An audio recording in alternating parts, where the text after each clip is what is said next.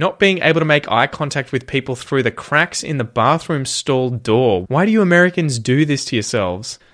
What? Having your kitchen and laundry combined so that the machines are in the same room? That's really weird.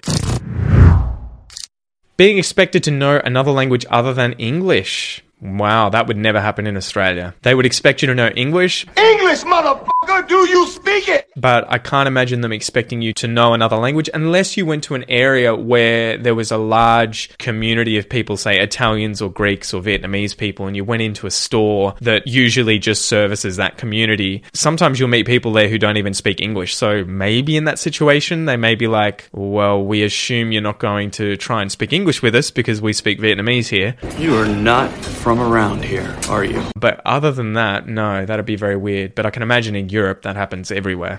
Unions. Just watched Cloud9 on Netflix, and if someone tried to bust a union in my country, it'd make national news and gather massive support. Yeah, so there are lots of unions here in Australia too. Again, I'm not sure if that would be America or Europe. So unions are effectively groups that take care of workers' rights in Australia. So you'll have like the teachers' union or the workers' union at work sites, tradies' union, and they look after those workers. I think it would be the same thing in Australia if you tried to bust up a union here and get rid of it, get rid of unions altogether. People would riot. That's not going to happen. I think you would have a lot of people in the streets protesting.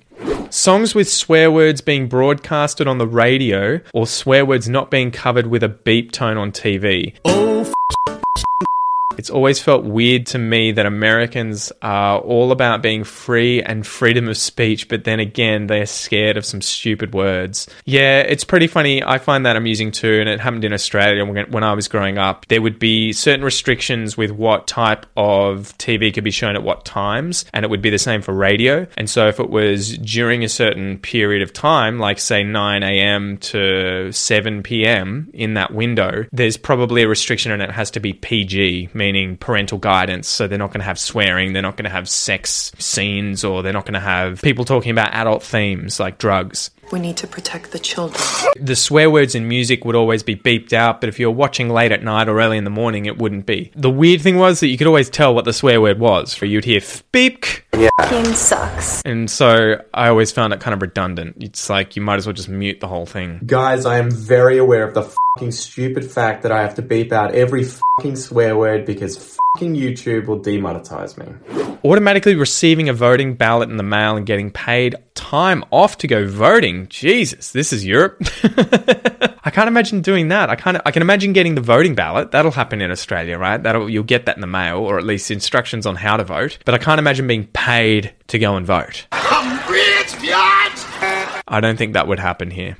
Putting mayonnaise on French fries instead of ketchup. Why would you do that? Firstly, ketchup. So this is American. Ketchup, we would never say ketchup. We would say tomato sauce. Or if you're really Australian, dead horse. But yeah, it's becoming more and more common to see aioli, which I think is garlic and mayonnaise being offered at places where you get burgers and chips and everything for you to have the chips dipped in. So it's becoming less and less of a weird thing. When I was growing up, it was not something you would have ever seen anyway. Maybe tartare sauce at a fish and chip place, but not mayonnaise.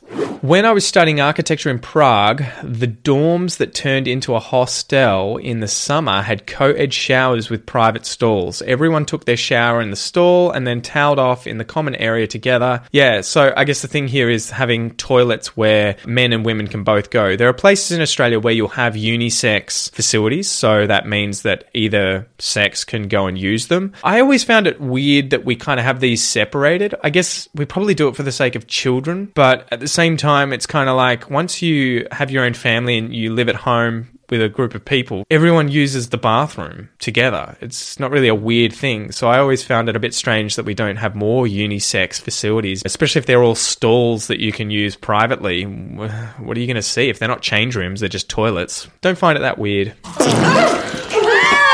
Letting kids go to school or walk around the neighborhood by themselves without supervision. A Dutch family moved to the US and their kids went to school on their bikes like they always do. After a while, the police showed up on their doorstep and Child Protective Services That's weird. That's very weird. In Australia, it's pretty common for kids to just walk to school or to ride their bikes to school. There's no issue here. Will somebody please call Child Protective Services? I think people are a lot less liberal than they used to be. So when my dad was a kid, at the age of 8, he was probably out and about in the streets without supervision. For us, it's probably more like once you get to about 12 years old, unless you're going to school. And usually when you're going to school at a younger age, under 12, you're probably going to be with other kids or maybe walking with other family members. But anytime you're going to and from school, there's other people in the street doing the same thing. So it's kind of pretty safe.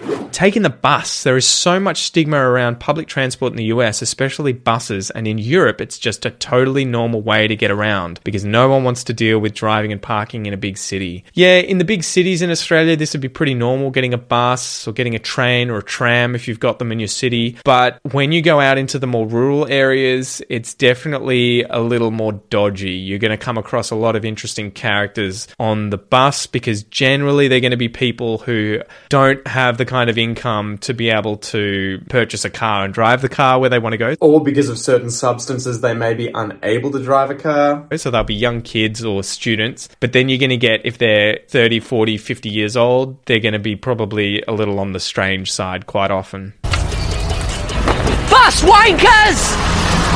Where did that come from? I don't know, it just felt right. I mean, I've heard a lot of stories. My wife uses the bus sometimes and she's just like, geez, there are some rare units on the bus. Apparently having your laundry machines in the kitchen, I think it would be great, but Americans appear to be horrified by the thought on real estate social media groups. Yeah, that's weird. Having your kitchen and laundry combined so that the machines are in the same room, that's really weird. Who does that? You would have your washing machine and or your dryer in a laundry, a different room in Australia, and you'll have your dishwasher and everything in the kitchen, and never the two shall meet. They'll be separated well and truly, so that would be a bit of a shock, I think. Unless you were living in, say, a one-bedroom apartment or something, or a studio apartment where it's all the same room, and there's no space, so you make sure, you have all the machines in the same place. But if it's a normal house, you're never going to see that in Australia. Not being able to make eye contact with people through the cracks in the bathroom stall door. Why do you Americans do this to yourselves? What? Not being able to make eye contact with people through the cracks in the bathroom stall door. That's creepy. Yeah, I'm not sure what they're asking, to be honest. Are they thinking it's weird because you can't do it, or they're thinking it's weird because you can do it? Yeah, I'm not sure about that. Making eye contact through the stall door in the bathroom? I think you would generally just leave people alone. If they're going to the toilet, just leave them alone. Thanks for joining me, guys. I hope you enjoyed this video. Check out this one if you want to learn about culture shock in Australia, and I'll see you next time. Bye.